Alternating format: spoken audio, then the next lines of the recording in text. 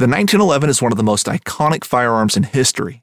Designed by John Browning, the 1911 was the standard issue sidearm of the U.S. military from 1911 to 1985. While Colt produced the original, almost every major firearm company has produced its own version. It's wildly revered for its reliability, crisp trigger, and is still a favorite for all types of shooters. Whether you're looking to buy or build a 1911 and just about everything for guns, log on to MidwayUSA.com. Midway USA brand product designers have one straightforward goal: develop high-quality, technically sound products and deliver them to customers at reasonable prices. If you are immersed in the shooting sports industry and pay close attention to every single detail, you know our products are built right and stand up to everyday use. Who has shooting mats and range bag systems to hunting clothing and just about everything for the outdoors? Log on and shop 24/7 with super fast shipping. MidwayUSA.com. Fishing like a local isn't just about catching fish. It's about connecting with the environment and the people who call it home. It's about hearing the stories and traditions that have been passed down for generations and sharing unforgettable moments with the people you meet along the way. Fishing like a local is having an experience that stays with you forever. And with Fishing Booker, you can experience it too, no matter where you are. Discover your next adventure on Fishing Booker. Welcome to the Foul Front Podcast, a part of the Waypoint Outdoor Collective. I'm your host, Ben Page, and this is your source for hunting, outdoors, and conservation conversations. In an eclectic and sometimes unorganized fashion, I appreciate you coming by. All right, you ready? Yeah, I'm fine. Okay, sounds good. All right, today I'm joining K-State professor, Dr. Adam Ahlers, that focuses mostly on adaptive management of wildfowl populations and their habitats. We were linked up through two separate people that told me that I needed to talk to you. How you doing today, Adam? Good. Doing great. Yeah. This is my first time, I think, on K-State campus, which is nice. Beautiful campus. Yeah. Actually, I take that back. I almost came here. This was on my list of places, and I remember me and my dad came here, but I don't remember any of the buildings or anything that. So there's a lot of, is it limestone? I think so, yeah. Yeah. Yep. Rock chalk or whatever they call Yep. it. Or that's K-State. That's or KU. That's Yeah. KU, yeah. Yeah. You don't say that too loud on campus. No, I won't. I'll keep it down. So I know that your bio says that you work a lot with hybrid cattails. Yes. In Minnesota. Yes. Okay. You want to talk a little bit about that? Yeah, so we've got some research projects going on in northern Minnesota in Voyageurs National Park along the Canadian border. There's an invasive hybrid cattail that's kind of taking over a lot of wetlands in the upper Midwest. Typha guaca is the scientific name. It's a lot different than other cattails, native cattails, in that it grows like really aggressively and expands really quickly. And when it establishes, it removes all open water habitats, which are good for ducks and good for other wetland-dependent species. And it just reduces all diversity of native plants. And so we've got projects going on trying to figure out the best ways to manage those cattails and make sure they don't encroach into other wetlands, and then to find ways to create the best habitat for things like semi-aquatic mammals, for shorebirds, or secretive marsh birds, amphibians, things like that. Well, that sounds kind of scary. Where did that, what'd you call it? Typha guaca? Typha guaca. Where does it come from? So our native cattail, Typha latifolia, is a broadleaf cattail. There was an invasive that came over from Europe, Typha angustifolia, which is a narrowleaf cattail. And by itself, the invasive isn't really that bad. It kind of acts like a broadleaf cattail. But when the two hybridize, the hybrid species is super aggressive and drowns out a lot of the wetlands. And there's millions and millions of dollars being spent right now in the upper Midwest trying to control the expansion of the invasive hybrid cattail. Is there a line that it's made its way south or not? No, it's coming south. It's probably further south than we think it is, because you really can't distinguish what it looks like. You generally need genetics to figure out if it's the aggressive one or if it's the native cattail. It doesn't get much lower, I believe, than central Minnesota right now. But it's probably further than that. We just don't know it yet. Gotcha. And I guess we should back up here. What is your, I talked a little bit about it, but what is your lines of you're a horticulturist? No, not at all. Or what is it? I'm in a funky department, a really cool department, but it's I'm a wildlife biologist in a horticulture department. Okay. Yeah. And so I focus mostly on how environmental changes impact wildlife populations, mostly their distributions and their population demographics. And I teach classes that focus on wildlife and habitat management within a horticulture department. But most of my research is focused on how can we improve landscapes to have better wildlife populations. Got it. And you're also, in your bio, it says that you work on how carnivores adapt to land use change in the ecoregion of the Flint Hills. Yeah, so we have a couple ongoing projects looking at how urbanization can affect carnivores. So there's a diverse carnivore community in the Great Plains. It includes a lot of things from coyotes to red foxes, gray foxes, swift foxes, badgers, skunks, things like that.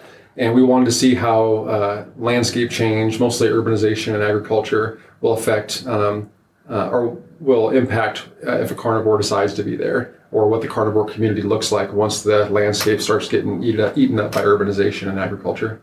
Now, talking about the Southern Plains and then the Flint Hills. Yep. So I've been living here in the Flint Hills for 2 years now, and I've always kind of had this question of what really defines the Flint Hills? And when I think of the Flint Hills, I think of little micro habitats like just west of town here. Yep. The elevation. Oh, yeah. That's what I think of as the Flint Hills. Yep. But how do you define the Flint Hills?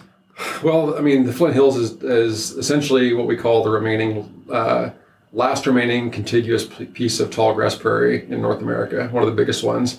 Most of the prairie in North America is gone right now, mostly because of agriculture and other things. But we have this big holdout that happens throughout east central Kansas and all the way down to the tip of Oklahoma. And the reason it's like that is because it's so rocky here and people couldn't plow it. And so essentially that left grass. And so that's what our Flint Hills are now. Gotcha. So it's basically unplowable. So I was completely wrong. Well, I'm sure there's some other geological characteristics that I'm not aware of. But what is with that area over there? And I know there's a couple smaller outcroppings where it's just these on the west side of town? Yeah. I think historically the river cut through there and just cut those deep ditches and valleys. And that's what was left. That's nuts. But anyways, okay. Talking a little bit about your storyline. We have something in common, and that we both grew up in Nebraska. Yeah. So are you still a Husker fan? I'm a huge Husker fan. Okay, good deal. So you're really excited for our hopefully should be a 9-win season this year, right? Hopefully above 50%. That's what I'm shooting for. Above 50%. I've got like $200 somewhere out of everybody that I've been talking to about how we're going to have 9 wins this year. I said that last year and got burnt, so I'm tempering it down a little bit. I keep telling people, I said, hey, by 2023, we will be in the national championship. We won't win it, but we'll be at least in it. I'll put my money there. Oh, yeah. Okay, so you grew up in Nebraska, hunting and fishing, I presume. Yep. So, and then what did you do? How'd you wind up to where you are here today? Oh, it's a winding path. It really isn't. It's not a straight line, to be honest. So I grew up on a farm ranch in northeast Nebraska along the Elkhorn River. Spent a lot of time hunting and fishing and doing whatever farm boys did back then. Went to college for a while. Wasn't very good at it, to be honest with you. So I started working for natural resources districts in Nebraska. Did that for a while, and I was in a little small town working. There was like maybe 50 people. I was 22, 23 years old, and I thought I needed something a little more exciting, so I joined the Army. And spent a few years there. Decided that I wasn't very good at that either. And so I decided to go back to college, and I went back to college and got a bachelor's in biological sciences, then a master's in natural resources, environmental sciences, then a PhD in the same thing. And then a job opened up in Kansas, and that's where I'm at now. Awesome. And so as far as, academia, what's some of the stuff that you've worked on throughout your, how long, I guess, would you consider yourself to have been in academia? Oh, probably like 2007. So I'm, almost pushing 15 years now, which is crazy to say out loud. But mostly it's dealt with how wetland-dependent species like semi-aquatic mammals and now waterfowl are impacted by changes to the landscape. So I lived in Illinois for 10 years while I was going to grad school. My wife was from there. And that's kind of the poster child for what can happen when we don't take care of our wetlands. So Illinois, if you're not familiar with it, used to be covered in wetlands, right? And back when the settlers moved through there, they used to call it the dismal swamp, the malaria-infested swamp, because they didn't want anybody to stop there because it was just mosquitoes and wetlands. Now, less than 1% of the landscape is wetlands. It's all agriculture and in Chicago, so urbanization also. Right. And so we've lost a lot of, connectivity for species. We've lost a lot of species in general. And that's just from a couple of different landscape changes, but they've been pretty pervasive and widespread. And so I've been spent most of my time trying to figure out, how wildlife respond to those changes, and two, how can we mitigate those changes and make sure that we're not hurting wildlife populations as much as they could be, I guess. That research, what does that manifest into practically? What's the output from that? So it essentially give state managers and federal wildlife managers a way forward. So this is the science behind what we can do to actually improve wildlife populations in these areas, right? And there's no real world where we're ever going to get rid of, cornfields, or we're ever going to slow down the growth of cities. Right. But how do we manage populations knowing that that's going to go forward anyway? What's the best way to do it to get the most bang for your buck and increase population growth of populations? And then you just take can you give me any sort of real life tools that you've maybe provided some? Mostly models, essentially. Yeah. So that's one of the bad parts of being an academic, is that you create these things, give them to people, and maybe 4 or 5 people might look at it, to be honest with you. Actually, I think more people have read my writings that have been in popular articles and things and actually been my scientific publications. So for instance, you mentioned the Flint Hills Carnivore project. My grad student, Kyle, just finished it up, and the city of Manhattan is using that information to try to create new parks in Manhattan. So someone read it somewhere. Right. They're trying to use it for something. Good. And then, the Minnesota, the cattail stuff, that's directly applicable to management up there. So the people that are managing the cattails, the National Park Service where we're working, is going to take this information to move forward and how they're going to better manage those cattails in the future. Awesome. I don't know. Is bobcats on your list there of predators for? They're carnivores that we work with. Yeah, because I just pulled some of my memory cards from my trail cams out west of town, and there's a family of bobcats out there. Yeah. So pretty. Yeah, they're all over the place. Yeah, I've never seen them on a game cam before. Really? Out, so I was like, oh, that's interesting. When we were doing the stuff in Manhattan, there was a couple of them hanging out behind the Radinas on Claflin all the time. So nice.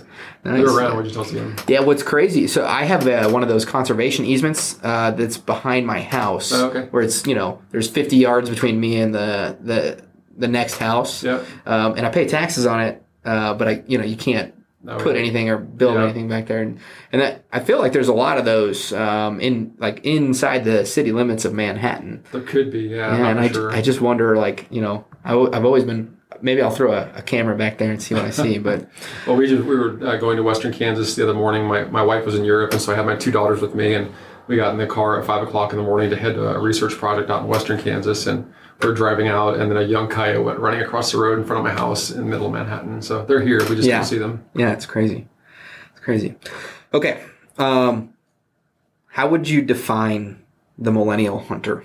Nobody can. That's the problem. So, millennial is a huge span, right? I'm 42 years old. I think the cutoff for millennials is 40 years old, and so they're... Is it really? Yeah. And so that's where the start of the millennial population was, and then it all goes all the way down to, I think, 20 years old now or something is the... Sure. And whatever the next generation is after that, I'm not for sure. Yeah, is the kid that just yelled at me for parking in his fraternity, is he a millennial? What's I don't know. Yeah, what's newer than a millennial? There's actually a cutoff. I know that we have faculty in the department here that are millennials, and so it's a huge range of people, right? Me that grew up, with playing Atari, right? And now there's still millennials that were, playing Xbox or whatever the newfangled thing is that kids play. But anyway. Yeah, you can't define it, and so that's the problem people have is they try to get a pinpoint definition of something, and we know that people that what we call millennials anyway, occupy this huge gradient of ideas and beliefs and how they interact with wildlife and how they view hunting. So it's a moving target in the sense that you can't just find a single definition and attribute it to a group, but there's hundreds of them. And I guess I'll be a lazy conversationalist here, but could you maybe explain to the listeners why I would ask you that question? Yeah, well, so we've been doing some research trying to figure out what's the best way specifically to bring college students into hunting. And it's not just kind of a silly question like I like hunters and I like hunting, but there's a reason behind it. So the biggest conservation funding mechanism in North America right now is hunters, right? We spend more money through the Pittman-Robertson Act specifically, and the federal duck stamp and things like that. That goes right back into conservation. So if we lose hunters in the future, which is what it looks like it's going to happen, we're going to lose all that money that's being paid in excise taxes on firearms and ammunition and archery equipment and waterfowl stamps and things. And that's just going to die with the hunter if we can't recruit people to the population. I think, and I've looked at some of the source data on, permits and hunting licenses sold. And I think sometimes people can be confused by the data that's out there. Yeah. Me and Ian Burrow were actually just talking about this the other night on a podcast that aired this morning about the parable about declining hunting numbers, but perceived increased public land utilization due to the constriction of where people can hunt, and then newer hunters basically being forced to hunt on public land because they don't really have the skills to go out and gain private land permission and things of that nature, and they kind of take the lowest hanging fruit when it comes to public land utilization. Yeah, I wouldn't call it the lowest hanging fruit because there's some really good quality public land that nobody touches, especially like around Manhattan. Right? I've been in areas like 2 years ago. I remember the last day of duck season. I brought my wife out and to huge marshes north of town, and there was tens of thousands of ducks on them, and we were the only people out there on 160 acres of marsh, and so all public ground. It's just that people either perceive that it's low-hanging fruit, or they're just too lazy to go out. It could be a lot of things, but there is a lot of good quality public ground around that people just don't take advantage of. Right. And so when we talk about a little bit about I've read through some of your works, and you were talking about how R3, and if people aren't familiar with R3, that's recruitment, retention, and reactivation of hunters, and how they're overlooking the college campus. Yeah. And you want to talk a little bit about some of the research that you've done with that? Yeah. So we had this idea that, well, maybe we have this group of students or a group of people that are open to new ideas, maybe just haven't been introduced to some of these things, and that'd be a good population to really hammer marketing efforts down to. And Lincoln Larson, a guy from North Carolina State University, kind of conceived this idea and got a bunch of universities on board, one of them being K-State, and that we would survey students and figure out what their ideas were about hunting or what their attitudes were about hunting and what stopped them from hunting specifically, why they weren't doing it. And then we did some workshops where we actually took non-hunting college students out and taught them things like how to look for sign, what to look for, conservation in hunting, which is my big aspect. We actually brought pheasants out there and had them clean pheasants to show them that, once you do harvest something, here's what you do with it. And we had a wild game feed during it. So this is how you cook it. So we went through the whole process. And then we're going to survey people again afterwards and see if their ideas have changed or if they actually utilized that information and went out hunting afterwards. But we found some surprising things. Most people, surprisingly to me, most college students were actually had a positive view of hunting and they would like to do it. But there's a bunch of barriers to it that they just can't get over right now. Yeah. What were some of the barriers identified? Well, one of them was, what do we do with something now we've shot it, right? So let's say my first hunt was a white-tailed deer. You go through this whole hunt and you harvest a white-tailed deer, then you walk up to it and you're like, now what do I do, right? If no one's there to actually mentor you through the process, it's a daunting process. Even a squirrel or a rabbit is daunting if you don't know what to do with it. Yeah. And then once you do butcher it, what do you do with it afterwards, right? So how do you cook something that's not a cheeseburger. And so that was those are simple, what you'd think, not really obstacles, especially if you grew up hunting or been around this stuff. But for people that have never done it before, it creates a huge obstacle. Yeah. One, you kind of sparked a conversation that my wife, she grew up a city girl. Yep. Never been hunting and whatnot. And I took her out hunting. And when we went, to clean it, she was not that, she was interested in what was going on. And she's like, I really did think that there was going to be this really big, icky factor. Oh yeah. You know what I mean? Yeah. And she said, but when you started doing all the stuff that you were doing, there wasn't an icky factor. It was more, I realized, okay, it's a technical factor. What you're doing right now is a very learned thing, or practiced thing. Yeah.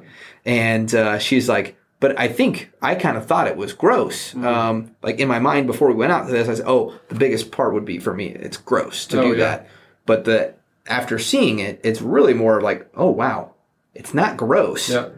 It's difficult. Yep. And I guess, did you guys see anything with like the icky factor versus the technical factor? No, actually, so when we were doing on our workshop, we were walking students through cleaning pheasants. And I thought the same thing, that they would just, go, oh, this is going to be disgusting. But, I demonstrated it, walked through it, and then everybody realized that, once the feathers are off, it looks like a chicken, right? And so cutting through it was not that big a deal. Maybe a deer would be something else. There's always this weird effect where mammals elicit a different response than birds do, right?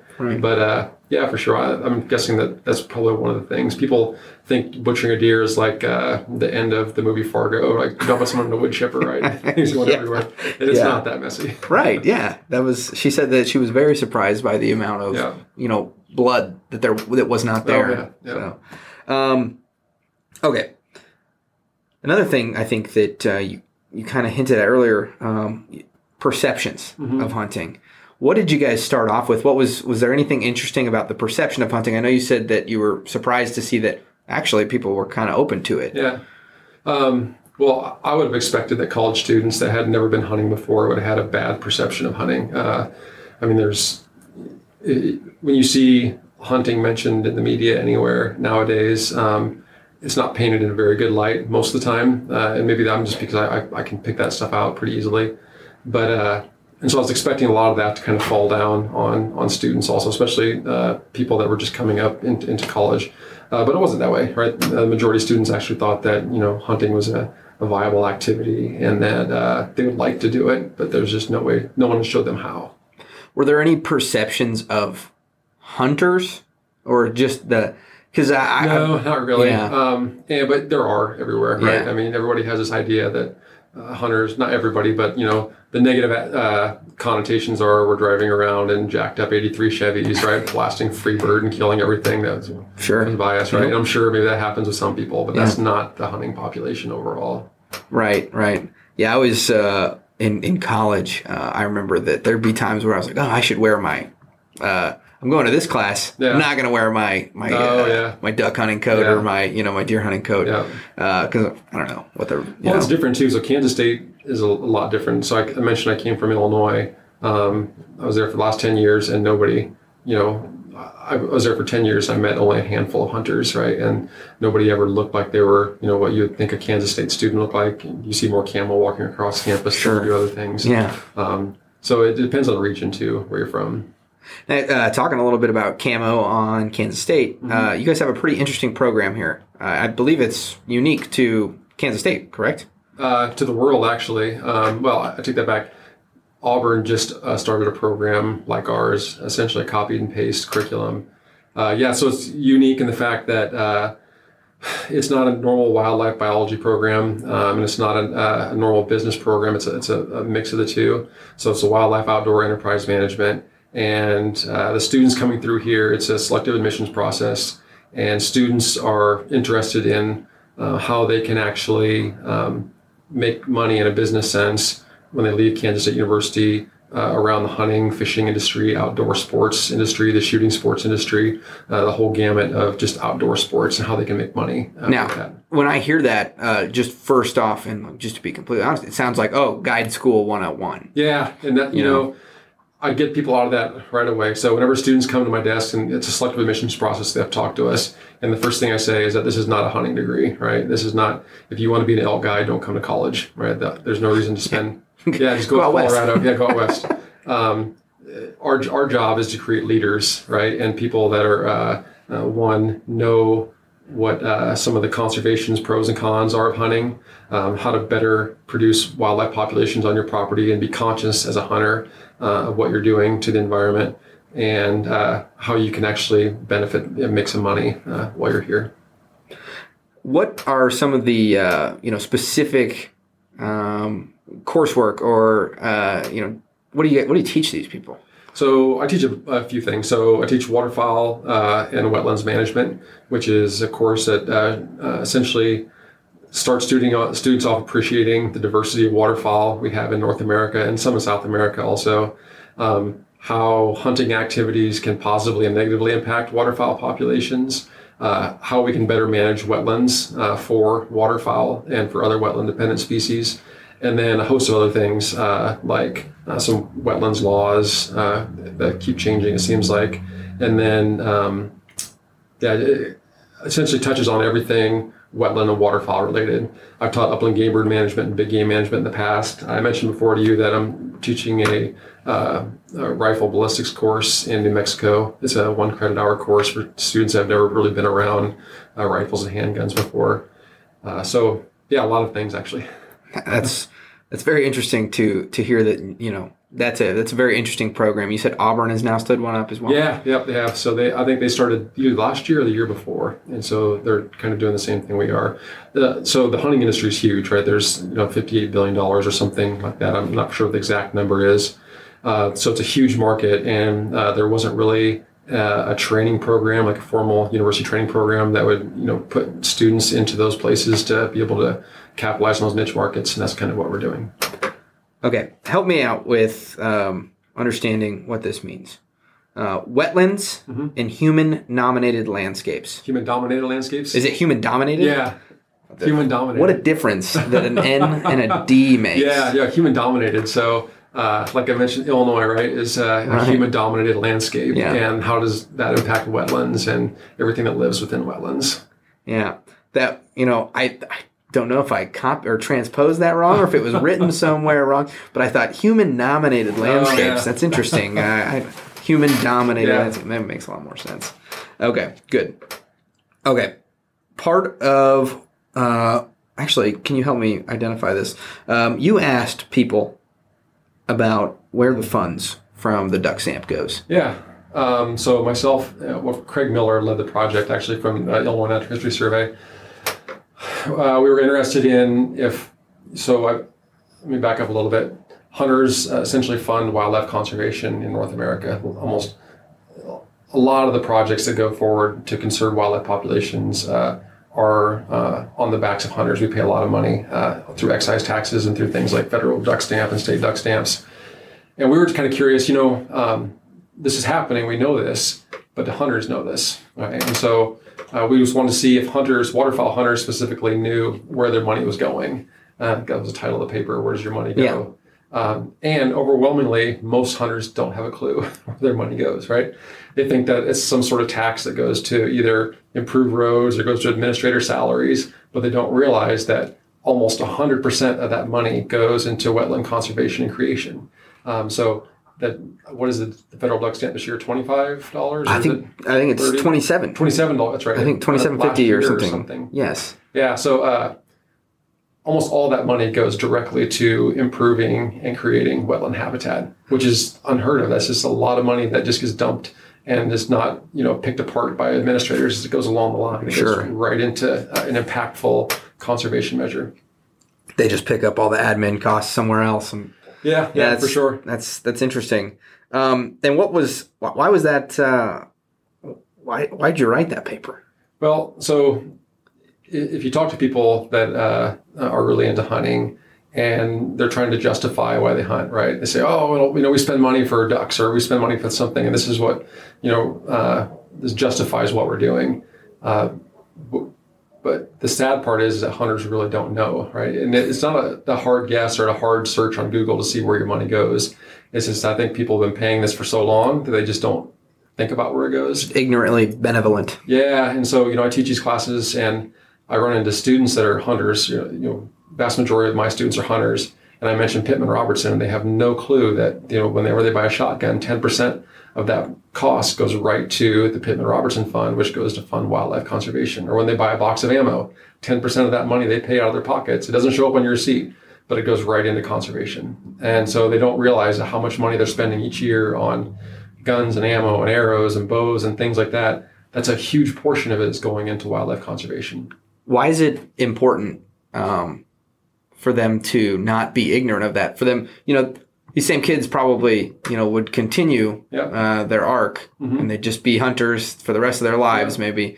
Why is it so important that they know all that? Well, it's important that everybody knows. So, when there's a conversation about is hunting a worthwhile activity, should we be doing it in, this century now?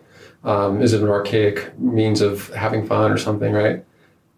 If people knew how much money was actually being spent and going towards conservation, they would think differently. If we actually lost, more hunters, if we continue an exponential decline of hunters, right, that conservation money goes with it, right? And so if hunters don't know they spend money and where it goes, there's no way the general public has a clue where it goes. Yeah. So we're starting with the people that actually spend it. Yeah. What, you just get close to the decade here on current trends. Yeah. Which decade are you scared of for hunting? I don't know. It's hard to say. If you look at the trend, it's pretty striking. But I mean, right now it gets scary for me. In the fact that people just don't seem as concerned of what will happen if hunting is not on the landscape, essentially. If there aren't people that are buying $20 boxes of waterfowl loads or buying a new shotgun every couple of years or spending money and gas to go travel to hunt, that is going to take a huge hit on conservation if that happens. Yeah. And it's actually, it's really terrifying too that, you were just talking about the importance. Even hunters don't know that. Mm-hmm. And so then how could we ever expect non-hunters or people that are against hunting, which I've always said that the people that are vehemently against hunting, they're not the enemy. Yeah. It's the largest part of the bell curve that is actually like the people that don't care either way. They're the ones that are the most danger to hunting. Yeah. And I think it's all an information gap. I think if people knew exactly how much money goes into conservation from hunting activities, it would change a lot of minds, or at least keep people informed. So when they go to vote on things that impact hunting, they would at least have that in mind. A lot of people, when they think of hunting nowadays, we hear about trophy hunters, right? And the first thing that comes to people's minds is going to Africa and shooting a lion or something. That's not the majority of hunters, right? The majority of hunters are sitting in a marsh for 8 hours and then harvesting one blue-winged teal, right? So exactly. It's a lot different than what is in people's minds. But again, it's all of an information gap thing that needs to be filled. Okay. Speaking of trophy hunting, waterfowl and watercolor. Yeah. Tell me a little bit about what you got there. So I was concerned that, one thing, we know that waterfowl hunters overall don't know how to identify ducks, right? We did a study not too long ago where we were looking at avid waterfowl hunters and their ability to identify waterfowl. And I was super concerned that you were going to bring me in here and then pull up pictures like, ooh, is this a lesser or a greater scope? I don't know. But yeah, so that happens across the board. And I have students in my waterfowl and wetland management class that were duck hunters and then couldn't identify ducks. They didn't know what a hen pintail was in some instances.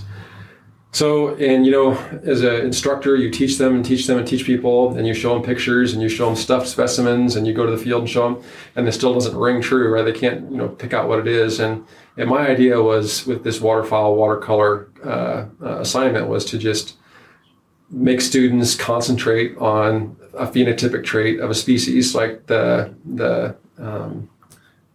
green speculum on a pintail, right? If they can concentrate on something like that and repetitively paint it with a waterfowl color or with a watercolor, that might actually increase their learning. And it did. And so we did this with a bunch of different species. And we found that students that actually did this watercolor assignment and focused on those traits, they were better able to remember those later and then be able to identify what ducks were what. What's the most misidentified duck? Lesser scaup. Lesser scaup. Why? I don't know. And it's probably region dependent. People get lesser scaup confused with ringnecks all the time, especially hens. And I can't remember the exact number, but it's above 50% of hunters that we surveyed, the experienced hunters, didn't know what a lesser scaup hen was. And I think it could be the fact that people don't, in the central flyway, see a lot of lesser scaup. Right. And I see a lot of ringnecks, but again, they have a hard time picking it out. And I tell the story all the time that I used to hunt with a guy that been hunting for 20 years. And we were hunting one day and ducks came in and he shot one and he went to pick it up and I asked, well, what is it? And he says, it's a gadwall. And I could clearly see it was a hen shoveler. And I didn't say anything. I thought it was he misspoke or something. And another group of ducks came in and he pulled one out of the group. And I said, what'd you get? The gadwall. And it was a hen shoveler. And so that got us thinking about, what else are people, missing with this?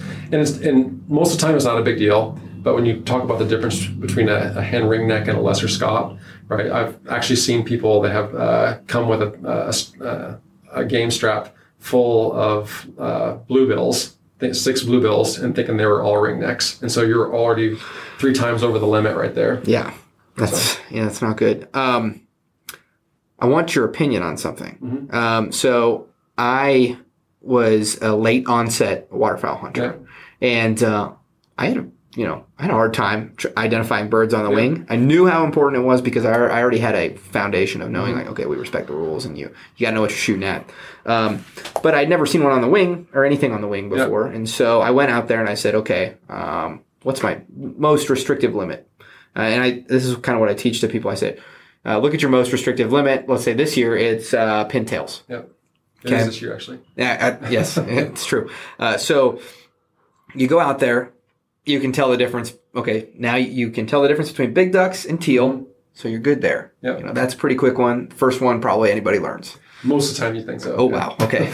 And then, so you can shoot 2 pintails at a time. So the most ducks that you can shoot is 2 ducks. Mm-hmm. So boom, boom. That's all you get. Okay, you're down 2 ducks. Yeah. You're a better shot than you are a identifier of game species. And you pull them up. One's a... let's call it a ringneck. Mm-hmm. And one is a hen pintail. Now you've identified them using your book. So you say, okay, 1. Now my most restrictive thing is I can only shoot 1 more pintail. So I can't shoot it anymore. And that gives people like reps on seeing, still being able to participate in the hunt and still trying to get practice on identifying things in the wing. What's your opinion of that? It's a good opinion. This year, pintails won. So... Is it pintails 1 now this year? Yeah, so it's going to be harder this time. If you're unsure, just don't shoot. That's my take on it all. If you're going out with a bunch of people that don't know how to ID ducks, just be very careful and don't shoot until feet are down, right? Right. Or let them land on the decoys and then scare them out and then shoot them once you've figured out what they were. Don't go shooting 6 pintail hens and thinking they're gadwalls. That's the worst thing you can do. Right. My sense is if you don't really have a good idea of what waterfowl species are, go with somebody that does, right? And then ask them, right? Don't be too cocky to ask someone and let them know that, hey, I don't know what those are, right? Right. Figure out what it is. Because, the sooner you start learning, right, that you'll start enjoying it more. I get more of a kick out of getting a limit of ducks and every single one of them is a different species, right? Right. I love that. I would take a 6 duck limit of, a widgeon, a pintail, a canvasback, a redhead, and everything else over a full limit of mallards any day. And so I get a kick out of it because I probably appreciate, waterfowl diversity a little more. What was your last misidentified duck? Do you remember it? Let's see. Oh my gosh. I don't. Let me think. No, I don't. You know what? No, I do, actually. I think it was probably, I was hunting in Emaquan in Illinois. This is back, a long time ago. And I shot a hen pintail, and I didn't know what it was at the time. And Yeah, that's what it was, a hen pintail. And I asked somebody about it, and they ribbed me about it. That's good. So that's what, but it was a hen pintail. Yeah. I think my most blatant one was a cinnamon teal. Oh, really? That'd be a hard one, though. Well, it was my first season. Yeah. Like, that was my most blatant one. Yeah. I won't say it was my last. Yeah. But I said, man, this is a weird looking teal. I sent it to my digital mentor. And he knew that I really I'd go home and I'd pick the birds out real quick. He called me. I had like 3 missed phone calls from him. He's like, do not breast that bird. I mean, cinnamon teal are hard, especially not like in Cheyenne bottoms, right? There's cinnamon teal nesting out there, but when teal season comes up, they look just like blue-winged teal. Yeah. So. Yeah. Okay, so talking a little bit about some of your extracurricular mentorship that you've done. I know that you've been a little bit involved with BHA here on campus. Is that correct? Just a little bit. Yeah, just a little bit. I helped Ian out with some things, and actually, I shouldn't say helped him out. Ian had it all under control, right? But him and I talked about some things a lot, so I've been kind of on the sideline. Awesome. And then kind of breaking off here a little bit to kind of get the story of your waterfowl hunting like progression. Mm-hmm.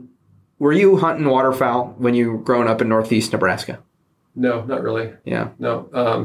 And I take that as something so Northeast Nebraska, there's ducks everywhere, right? And so it wasn't that novel to see ducks, and it was just, they were everywhere. It took me moving to Illinois, essentially, to realize that there's not a lot of ducks, to go, well, wait a second, I think I need to jump into this a little more. And I had some colleagues that I worked with that were waterfowl biologists that took me out. And I mentioned hen pintail and Nemaquan, that was with them. And so I started appreciating it more and more and more that way. And again, you have to move away from it to appreciate it, what you've lost. Sure. And that's kind of where it really picked up with me when I was in Illinois in the early 2000s. Awesome.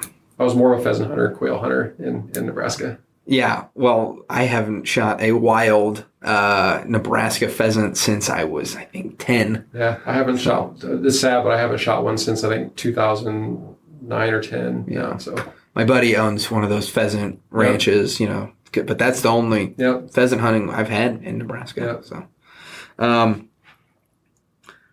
okay, what's out of all of your research and all the stuff that you devote your life to, what is the so what in the way forward? Like, what do we have to do to make sure that my daughter has more public land access and access to game than I do? Oh, that's a hard one. It's really hard. I got 2 daughters at home too. I think about that all the time. There was a crazy statistic that came out a few years ago that showed that every generation explores only 9% of what their parents explored or had a chance to explore. So if you think about what your father and mother were doing, before you were born, and compare that what you did when you were born, and that loss of time outdoors, right? That's huge. And I think about it with myself and my father and grandfather and my daughters, and I sort of forced myself to put my daughters outside. And the only way that we're going to have things like wetlands in the future is if our children are going out and appreciate them now, because in 15 years they can vote, and then that's where the changes are going to happen. It's not going to be, there's not going to be an instance where someone's going to go through and just wipe out all the wetlands on Earth, right? It happens very, very small little increments here and there, and then before we know it, they're gone. And so there has to be ways to conserve wetlands and wildlife populations, and it's going to have to be with our young kids appreciating what we have now, and then hopefully they can take the reins from there. I've always found it so weird, and maybe it's because we don't articulate it well as hunters or people that are speaking about wetlands. Wetlands aren't just important to waterfowl hunters. No, everything. And my wetland class, I talk about that all the time. There's so many aspects. The hurricanes we're seeing, like in Southeast Asia, for every, I can't remember what the exact number is, but you can reduce the impact of hurricanes just by adding feet of mangroves that used to be there, but they're gone now. By the Gulf Coast, we keep losing wetland acres all the time, and that increases the impact of hurricanes all the time. disease transmissions into waterways happen because we lose wetlands. Wetlands are essentially natural sponges that soak up all the bad things before they can reach our aquifers and before they can reach our river systems that will dump into, the Gulf of Mexico. Wetlands take care of all of that. But when we lose all that, then we lose all that ability to actually create healthy water systems. I think, it's really important that we, sing the rhetoric of doom and gloom when it comes to conservation and stuff. Yeah, I do up to a point, except that, after a while it can just be droning on and people just don't care. Yeah. What's the shiny gem in the dark, though, for you right now? I don't know. I see a lot of improvements with people's mindset on public land access now, more so than there was 5 years ago. I see a lot of people that are becoming really in tune with the idea that, public land could be gone sometime, and that would be horrible for us. One of the gems I see now is, my daughters are really interested in things like wildlife, and they're really in tune to different species and things. And so whenever they get excited about it, I get excited about it because I know that, the other generation is probably caring too.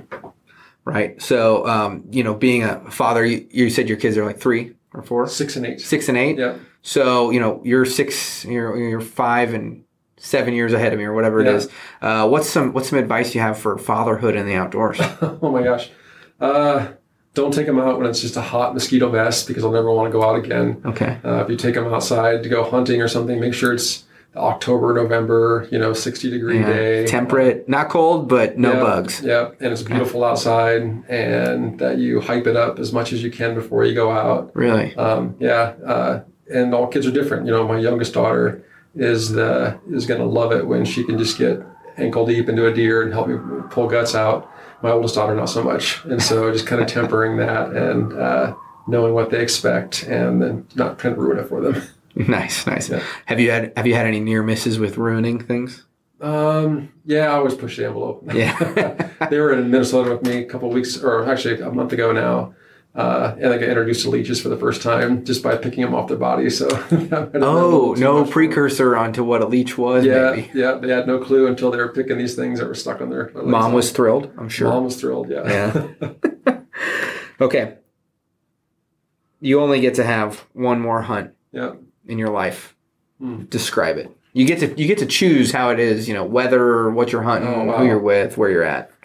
One more hunt in my life would be a late season open ice Elkhorn River hunt in Nebraska when the not the big mallard push is happening, but we're seeing pintails and widgeon and gadwall and teal and some early divers. That would be my last hunt. Who's with you? My dad. Yeah. Yeah. Good. Well, Adam, I appreciate it a lot. Yeah. Is there anything you'd like to leave the listeners of the Foul Front with as far as, hey, you should go look into this kind of thing, or you should go, if you want to know more about some of the work that you're doing, what would you like to leave them with? That, it's better to, if you have questions about something, just Google it instead of propagating some sort of rumor, what's going on. There's a lot of new technologies coming out that will actually help conserve wetlands and waterfowl hunters. There's a lot of, I haven't tried them out, so I can't, push on it, but there's biodegradable wads and steel shot now that look to be pretty promising. And I mentioned it before, there's tons of public ground available to everybody. You might as well use it, and it's not all bad. And if you don't know where it's at, get the Powder Hook app, and then Powder Hook will show you exactly where to go find your next ducks. That's exactly right. That's like the third Powder Hook plug I've had. Oh, really? Yeah. And people are going to say, I wonder if Ben's affiliated. Yeah. So good, man. It's good. All right. Well, hey, I appreciate it a lot. And if they want to, what's your favorite thing that you've written? Written? Oh, my gosh. Or worked on? Oh, wow. I don't know. The flagship of your career, I guess, if people were going to go look up one thing about you. I don't know. I don't have a flagship in my career. I don't know. Any of my Minnesota work, I guess, would be pretty cool. Any of your Minnesota work, yeah. I am, I don't know how I missed it, but I am going to go back and find something about this, the cattails. Yeah. I'm going to go read into that. That seems a little scary. Yeah. So. Cool. But, all right. Well, hey, thanks a lot. Yep, you bet. Hey, you ever been sitting in front of your TV just wondering why you can't catch the latest episode of The Foul Front right there in your living room so you can press all your guests and family with your fine taste in podcast listening? Me neither, but hey, as a part of the Waypoint Outdoor Collective, you can now find The Foul Front and some other great podcasts on your Apple TV, your Roku, your Amazon Fire Stick, Smart TV, even your gaming console, just by downloading the Waypoint app. And heck, while you're there, they got over 2,500 hunting and fishing shows on demand. Go download the Waypoint app today. Brave anglers search for the one they call king, but who will take his throne? Tune in to Waypoint TV's Battle for Silver, Saturday, May 18th from 12 to 6 p.m. Eastern, presented by Abyss Battery. Waypoint TV. On Mondays, head offshore with Captain Scott Walker and Steve Roger for breathtaking deep-sea adventures. Coming to me. Double. He's jumping. Oh! Look at that belly. Don't miss Mondays with Into the Blue, brought to you by Academy Sports and Outdoors from 7 to 10 p.m. Eastern. Tell a few fish stories along the way. On Waypoint TV, the destination for outdoor entertainment.